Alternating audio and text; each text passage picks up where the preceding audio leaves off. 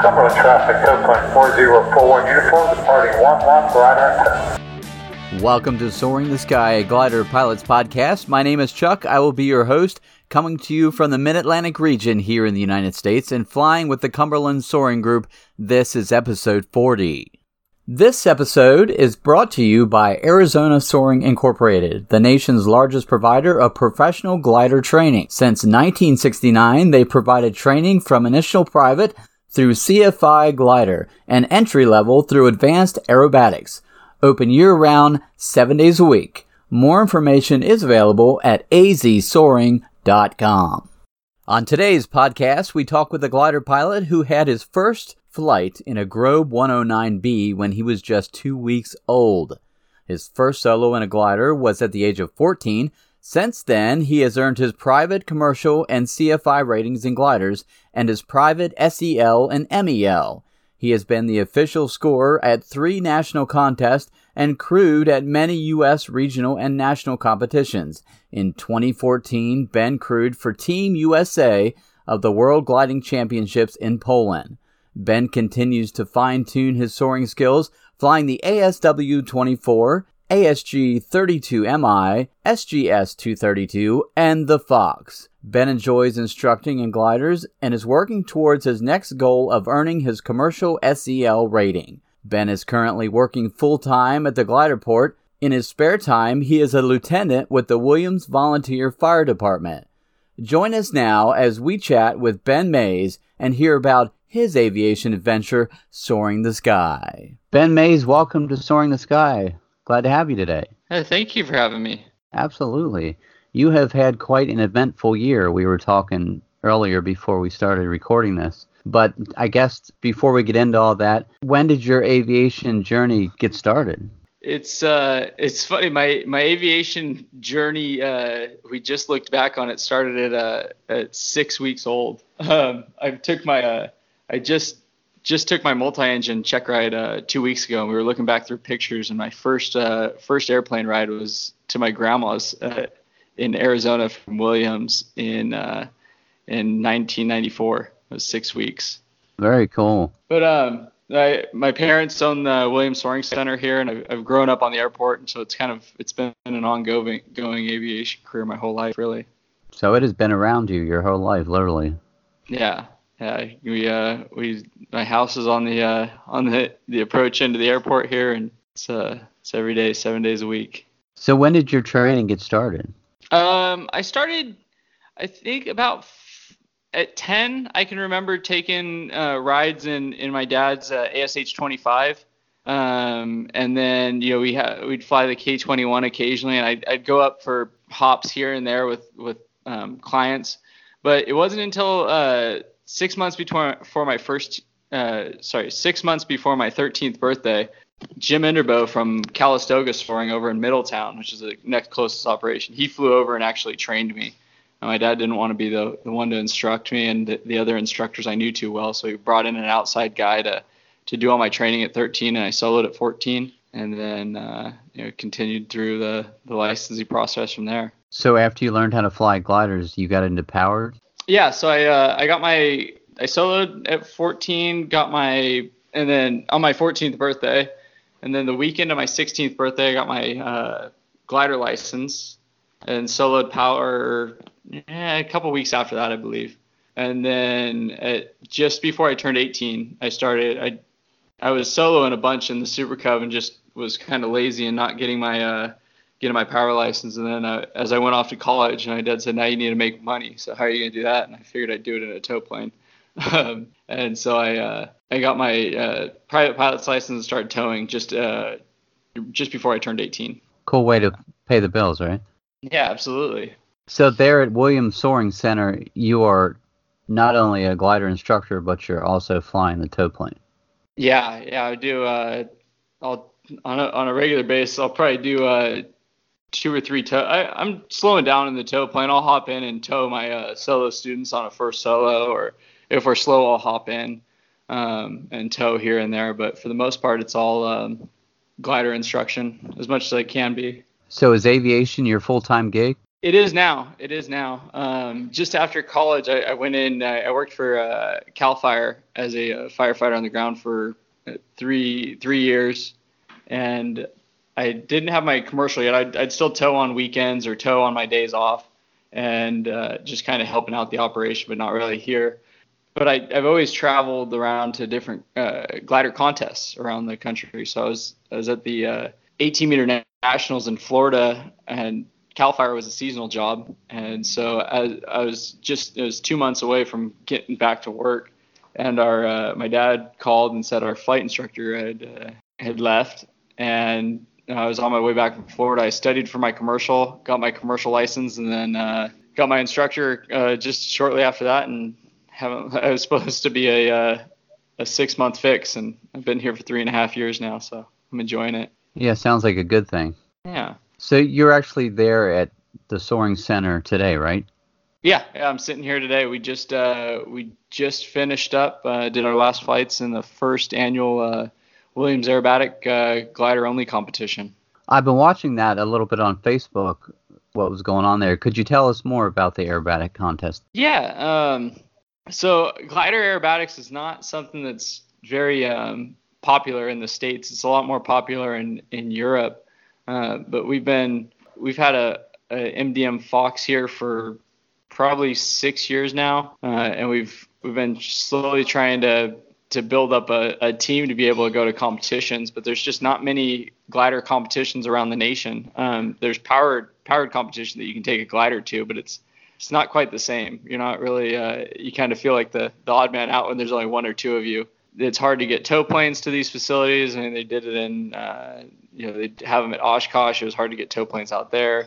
The only other place doing it is down in Arizona with Jason down in his Fox. And so there's not many competitions. We decided that we talked about it for 3 or 4 years, and we just decided that we have tow planes, we have aerobatic gliders. Let's see if we can't host an event here and make it a little easier for everybody. How are you all hosting the event there as far as? So really, we kept trying to go around and around logistically about picking a date and picking everything else. I mean, logistically, it's pretty easy. We have a box. We already had a box. We've had one for 3 or 4 years for the competition area.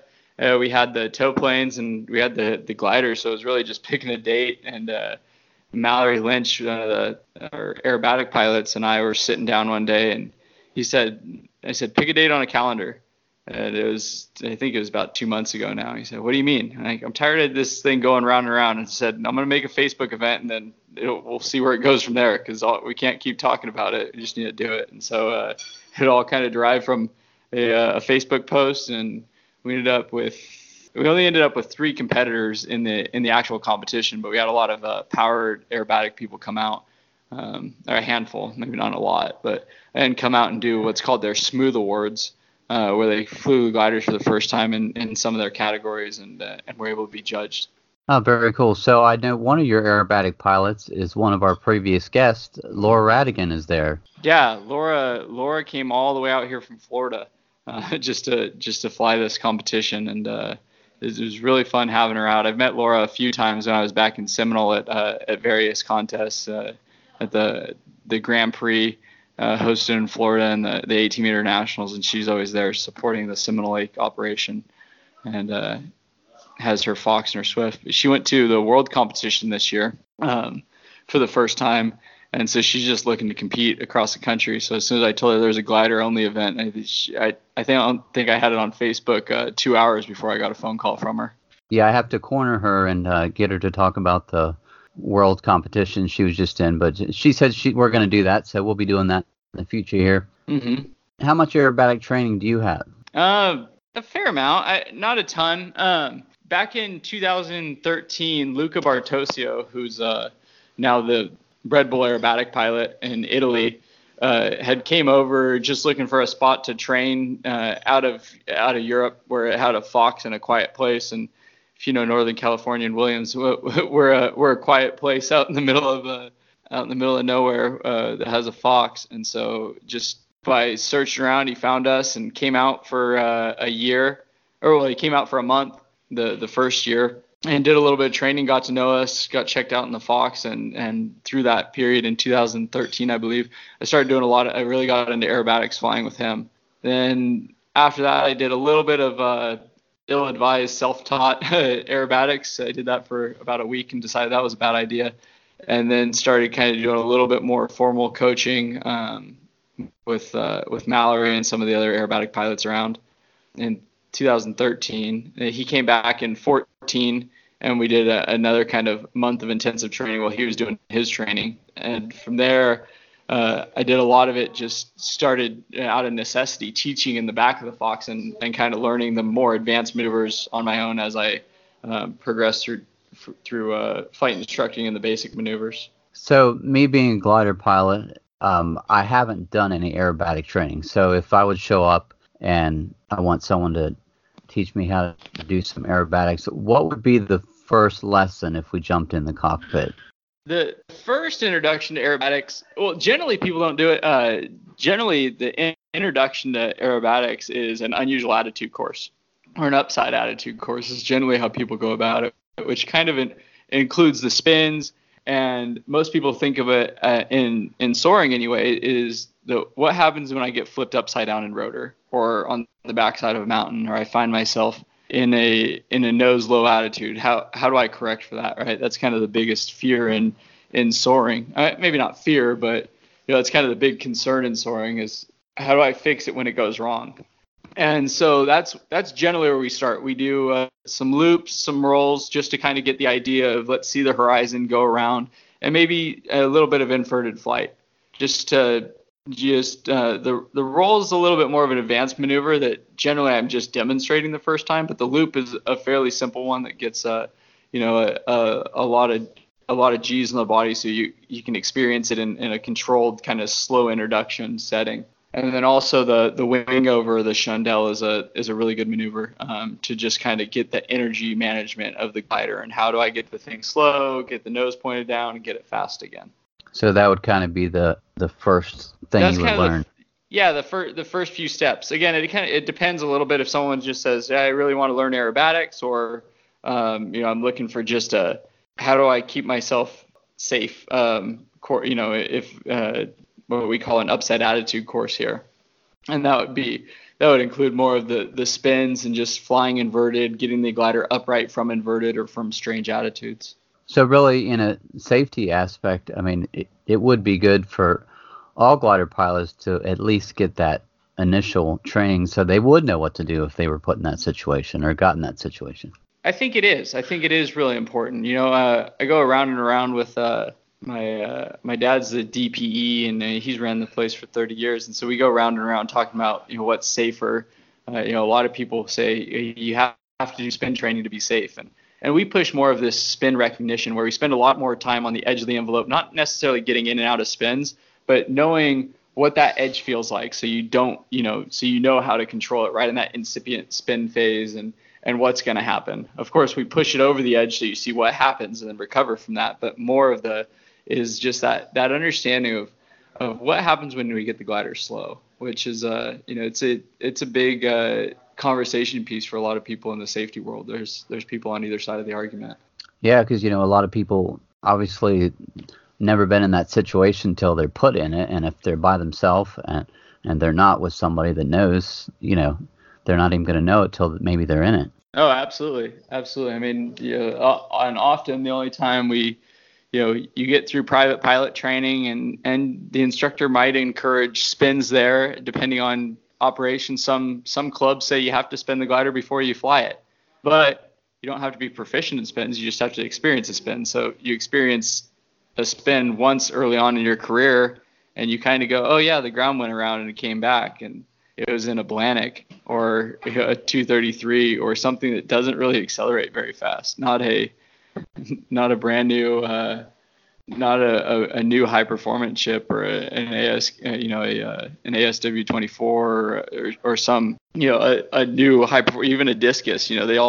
They're designed to speed up and slow down a lot faster than the old Blaniks that we spin. Yeah, so they're in a totally different situation. Everything's happening so much faster. If they gradually progress to these higher performance gliders, then all of a sudden they're in a spin. It's really going to catch them off guard. Absolutely, absolutely, and any advanced training you can do is always going to be is going to be better. Getting the opportunity to go out and do any form of spin training, doing any sort of upset attitude training, you're just gonna you'll feel more confident as a pilot. Leaving these things. Not that you can go do anything that you want to put yourself in any worse situations, but just the ability to control the glider is that more advanced. Absolutely. Now, you've been in a few contests. Can you tell me a little bit about those? And do you enjoy the contest more as far as the racing, or do you enjoy the aerobatic contest? Really, this was my first aerobatic contest, and it was a lot of fun. I didn't quite train enough going into it. But it's very interesting being able to be judged, and there's just a different energy at the competition. I've been going to glider competitions for years, and I competed in my first two contests this year, one in Perry, South Carolina, and one in Montague, California. And they're a lot of fun, but you go out and you go fly your 4 hours, and you wait until the end of the day and see the results, and you hang out afterwards for a little bit, and then everyone kind of goes their separate way. The aerobatics, as a group, you're kind of sitting around all day talking about how we can make this better, how we can make that better, and go back up. It's more of a team group think tank all day about how we can fly together a little bit better. Where the glider competition world, there's a lot of really good friendly conversations, but tactfully and learning from them. From the competitors, there's a little more secrets kept, I think, in the soaring world, depending on the groups you're in. Well, that makes a lot of sense. Yes, it's kind of totally different then, really. It is. I really enjoy both. They're both great. I mean, for one, this weekend I've had to take 8 tows and in 3 days. To get all the aerobatics done I wanted to do. But in my contest in South Carolina, I think I flew a total of an hour and a half, maybe. And in South Carolina, we flew 4 hours a day and did 3 or 4 tows, right? So price per tow and the amount of time you get flying, it just really depends on what avenue you're into. But I think the glider aerobatics is just a little bit harder to get into, just not knowing, or you have to know someone, have a group of people who are doing the aerobatics. There's just not a lot of stuff, and not a lot of those places around currently. So what would you say would be your favorite thing about aerobatics? That I know you're just in it now a little bit, but what do you enjoy the most about it? I think it's really in the pure form of just gliding. It's energy management at its finest. You have to do a perfect loop, you have to go from 120 knots all the way around to almost stall and come back around and make this perfect circle in the sky for people on the ground to look at. And you're manipulating the whole thing and in control of the whole thing. Cross country, whereas in soaring, it's excellent. There's a thrill of, is there a next thermal? But there's a certain element of not being in control, and which is fun, and it's part of the game. Is there going to be lift before I hit the ground in the next 20 minutes? But you have to be at your best for that 4 minutes that you're up there, making the glider do exactly what your mind's thinking it should do. And so there's an art form side of it, and then there's just a mechanical, make this thing do exactly what I want it to and pilot it through the air properly. It's like nothing else. Yeah, because you're, like you said, you're near stall, and then on the other side you're near red line, so you're kind of putting the glider in that range during one flight. Absolutely. Less than 2 hours ago, I think I did -3.5 and plus 8 G's, until you experience, you talk about a couple G's in a turn, but until you experience it, from an adrenaline junkie standpoint, it's just it's awesome. It's like nothing else, Now I have to try it. Absolutely. It's the best roller coaster. If you ever grew up playing Roller Coaster Tycoon or any of those fun games where you'd sit there and see what you can do, it's like that every single day. You get to do anything you want between fly inverted. You do a tail slide where you you go from 110 knots to 0 and sliding backwards, and it's probably the most quaint, surreal place in the world.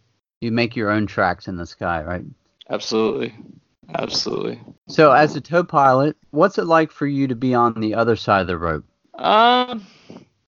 It's, initially it's a little spooky. I can remember the first couple tows, especially the first couple tows where a student got out of position or something. It can be a little intimidating, but especially the first thing you do is you get all the horror stories from all the old timers about all the worst things that can happen and when you're gonna have to cut the rope and how quick you have to be if something goes wrong. Rarely does it go wrong, but you need to always be ready for it. And so, but especially out here in Williams, it's a challenge. You challenge yourself every time to get the cross country pilot to the right spot, or the student to the right area and make the tow nice and smooth. We're located in the middle of the Sacramento Valley here, and so in the summertime, our tow's 32 miles away. And so we're on tow we're flying for 45 minutes. You're on tow for about 25 minutes, cruising out and trying to get to about 6,000 feet, 6 to 7,000 feet over the Mendocino mountain range. And there's a specific spot out there. So to do a precision tow 30 miles away is a fun challenge. Yeah, wow, that's a long tow. I've never been on a tow quite that long before. It's it's tricky. I mean, it's a beautiful place to fly, but it's just a different mentality when you have to tow that far out. I mean, we still have our 2,000-foot band of soaring that everyone else has across the nation. Ours just starts 30 miles away. Wow, yeah. What's your goals for the future? Where do you see yourself being? I just got my multi-engine license. I was looking to end up flying for CAL FIRE one day. Was really one of the main goals for years. But as I sit here and kind of as a chief flight instructor here at Williams and see everything my father's built Williams Soaring Center into, it's hard not to look at stepping into those shoes one day. He's the Schleicher dealer and runs ClearNav Instruments, and there's a lot of avenues in here to kind of venture into. It'd be a hard thing to walk away from. Yeah, I think your dad would be pretty happy with that. Yeah, it could. It'd be and I'd hate to have to passing the phone calls he takes off to anybody else. It'd leave a pretty big hole in at least the soaring community in California. So do you have any advice? I know you've kind of given us some advice already, but do you have any last minute advice on how to be a better and safer pilot? I think the big thing is just understand that we always have the room to grow. As pilots, we've never reached our apex, and so always trying to on every single landing, we could just hit the ground or we can make it a precision landing. So why not make it a precision landing? Always strive for something else in aviation, whether it's in a year or two from now, I want to be able to do a 500K flight, or I want to have maybe do aerobatics or introduce ourselves to aerobatics. I think that continued education is so important, and it's not really pushed in the pilot world where, we get our private pilot's license, we say, hey, we're good from now on. All we need to do is convince an instructor to sign my logbook every 2 years, where, we could really progress and learn from others and try and advance ourselves through our aviation career with that continued education. Some great advice and no really excuse, because there's so many people in the aviation world that are so willing to teach you what they've learned. Oh, absolutely. I mean, we're really fortunate out here. I mean, on any given weekend that the cross country guys are out here, there's at least 3 national competitors, and there's almost always someone out here who's at least been invited to a world competition. Between guys like Ray Gimme, Pete Alexander, some of the big names in Northern California soaring, Peter Dean. So it's great that we have been, I've been fortunate to be able to sit around with these guys for years. But my first, if you have time for a real funny story, I was on my first cross country flight with a student. He's a line boy of ours, and I've sat out here for 10 years listening to these stories about how they go to Yellow Peak and all these places. And it was a 300K flight, and it was a great day. And I hopped up, and I've never been. as an instructor, you're limited to 2-hour blocks. So you're looking at 100K flights at best. And usually it's just local area learning how to thermal. And so we headed off north, and I got up north of Yolo Peak, and I'd never been there before until I came back and landed. I thought to myself, I landed, I went, wow, I've never been that far north. But I've heard all these stories for all these years about these transitions, and the whole flight made sense in my head because I've heard them and I've seen them on a map, and I've watched these guys talk about these gaps and these valleys in such detail just from listening and through osmosis. I felt like I'd made the flight before. And it's amazing what you can get from people just by sitting around and listening at the end of the day to some of the experienced aviation members. Yeah, hangar talk is the best talks, really. Pretty awesome. Absolutely. Just to hang out at the airport and suck all that information up, Absolutely. It's worth a trip out to the airport just to hear them more than flying sometimes. Yeah, some of my best days at the airport is when the weather kind of turned and everybody was hanging out, and then, of course, you start talking and you hear all kinds of amazing stories. Absolutely. And I think the big thing is if you're new to aviation, none of these guys are, they look like the big, scary, cool kids on campus that, are the experienced cross-country members that, a lot of people say, oh, never talk to them while they're rigging. You don't want to distract them, which is true, which is absolutely true. But that doesn't mean when they're done, everyone's willing to share knowledge. But you have to make first contact. So don't be afraid as a new member in a club or, a new person in a commercial operation to hang out in the afternoon and go meet them. The guys who really miss out are the ones who show up at 8 a.m., do their flight and take off. They never really get a chance to understand what soaring's about. But you have the opportunity to hang out all day and talk to these guys before and after a flight. I mean, that's what gets people hooked. And free advice, you can't buy that. Oh, absolutely. Ben, thank you for being on the podcast today. Yeah, absolutely. Thank you. It's good to catch up with you. I know I was going to talk to you a while back, so it's finally good to catch up with you and hear your stories and your journey. It sounds like you've had an amazing journey, and it sounds like you're going to have a good journey in the years ahead, too. Yeah, I'm really looking forward to it. To where this career is going to lead and what aviation has in store for me, and what's coming in the future of glider aviation. Absolutely. I'd like to touch base with you again in the future and find out what you've been up to. So looking forward to that. Absolutely. And if it's all right with you, I would like to give a plug because I know you're on that side of the country. But the SSA convention's coming up, and with that free advice, that might not be free advice, but that's a place where you meet a lot of very interesting people. If you can make it out to the SSA convention in Little Rock, Arkansas, it's going to be a great time, and conversation with some of the people you meet out there is priceless. Yeah, because even like Oshkosh is great, but the nice thing about the SSA convention, it's all soaring. Absolutely, there'll be a lot of everything new in aviation is there, but some of the talks that people give. I mean, I went to a talk. Some of the vintage glider talks are just amazing to learn about the history and what these people have done with aviation, and really the forefathers of aviation to bring it to where it is. We'll be there, and it's awesome. It's a lot of fun. Well, we'll definitely put some more information up in the future about that coming up, I believe, in February in Little Rock. Into February in Little Rock, absolutely. Well, take care, Ben. Thanks again. Of course. You have a great day. Thank you.